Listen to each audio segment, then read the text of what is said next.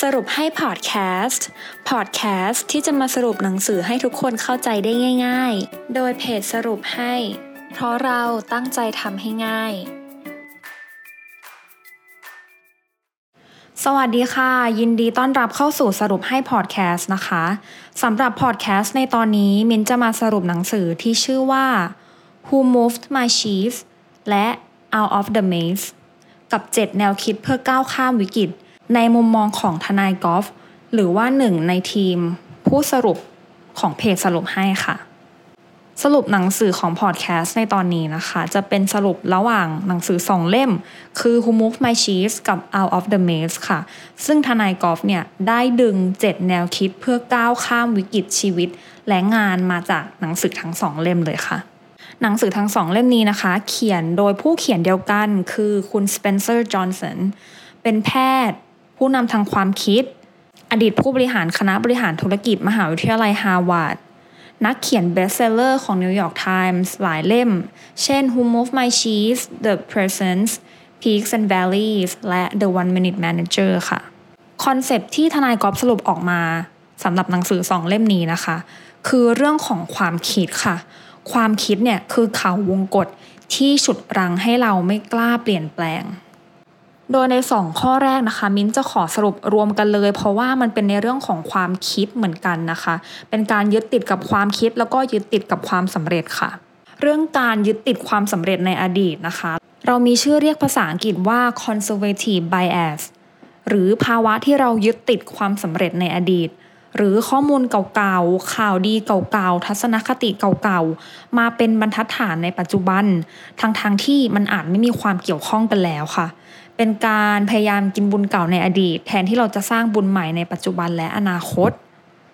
การมีความคิดแบบ conservative bias เนี่ยจึงมีแนวโน้มที่จะปิดกั้นไอเดียใหม่ๆโอกาสใหม่ๆบุคลากรใหม่ๆเพียงเพราะว่ามันขัดแย้งกับของเดิมที่เรามีอยู่นั่นเองค่ะเรื่องนี้นะคะมันจะยิ่งมีอิทธิพลเป็นพิเศษกับความ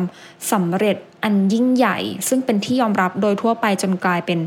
best practice ที่ผู้คนยึดถือปฏิบัติกันค่ะในกรณีนี้นะคะ best practice ก็ถือว่าเป็นดาบสองคมก็ว่าได้ในหนึ่งเนี่ยมันปูทางสูตรสำเร็จมาให้เราเดินตามได้อย่างง่ายดายแต่ว่าอีกในหนึ่งเนี่ยมันตีกรอบให้เราอยู่ในทางเดินเดิมๆไม่มีอะไรใหม่ค่ะตัวอย่างของ conservatism bias นะคะอย่างกระแสดราม่าของ Lisa Blackpink ใน MV ที่ชื่อลาลิสาจะมีการใส่ชฎาและชุดไทยสั้นจนมีกลุ่มคนอนุรักษ์นิยมออกมาแสดงความคิดเห็นว่าไม่เหมาะสมเพราะว่าไม่ถูกหลักขนบธรรมเนียมดั้งเดิมที่เป็นมาค่ะซึ่งก็มีผู้คนมากมายตั้งคำถามว่าทำไมชฎาและชุดไทยถึงต้องถูกแช่แข็งตีกรอบให้อยู่ในขนบธรรมเนียมดั้งเดิมไปตลอดกาลมันจะดีกว่าไหมถ้าเรานำมันมาผนวกเข้ากับยุคสมัยใหม่จนกลายเป็นจุดแข็งด้านความคิดสร้างสรรค์ที่มีเอกลักษณ์ค่ะ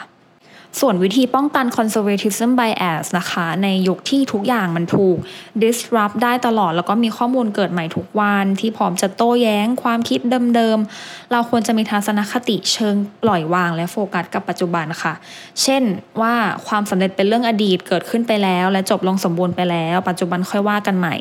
ทัศนคตินี้เนี่ยจะช่วยให้เราตอบสนองต่อข้อมูลใหม่ๆได้ทันทีไม่รีรอไม่ชักช้าค่ะข้อต่อไปนะคะเป็นเรื่องของคุณสมบัติหนึ่งของการประสบความสำเร็จค่ะ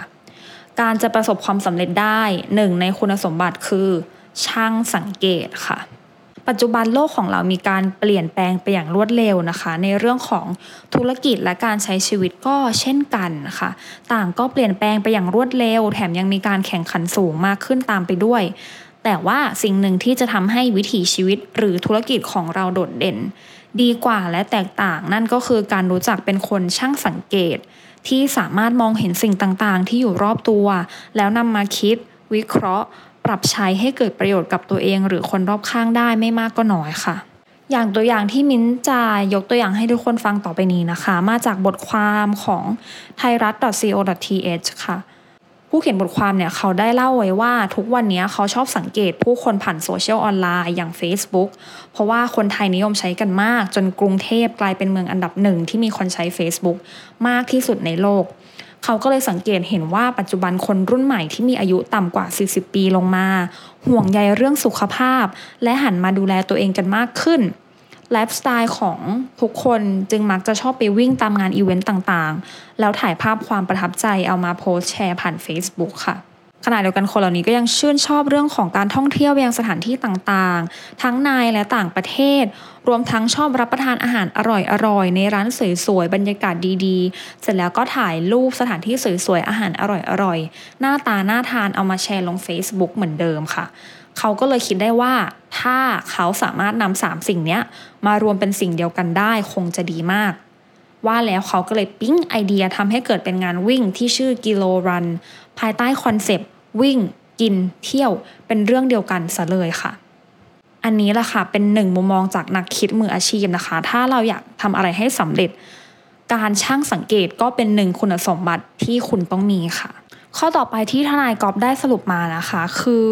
อย่ากลัวที่จะเปลี่ยนแปลงค่ะเพราะว่าทุกสิ่งย่อมเปลี่ยนแปลงให้เราเข้าใจและยอมรับค่ะคือหลายๆคนเนี่ยอาจจะกลัวการทำงานใหม่ๆกลัวการย้ายไปอยู่ในที่ใหม่ๆกลัวการไปเที่ยวในที่ใหม่ๆที่แปลกๆที่คนไม่ไปหรืออะไรก็ตามแต่ที่มันเป็นการเปลี่ยนแปลงในสิ่งที่เราทำอยู่ปัจจุบันนะคะหรือหลายคนอาจจะรู้จักในคำว่า comfort zone คือการอยู่ใน comfort zone ก็คือการอยู่ในที่ที่เรารู้สึกว่าพอใจและสบายและไม่ต้องดิ้นรนอะไรไม่ต้องพยายามอะไรซึ่งบางทีเนี่ยไอ้สิ่งเนี้ยมันก็มีข้อดีและข้อเสียเหมือนกันข้อดีก็คือโอเคมันเราก็รู้สึกดีอยู่แล้วอันนี้คือข้อดีแต่ข้อเสียเนี่ยบางทีมันอาจจะทำให้เราไม่ได้พัฒนาอะไรหรือว่าอยู่แต่กับตรงเนี้ยจนเรารู้สึกว่าเราเก่งแล้วเราดีแล้วแต่จริงๆแล้ว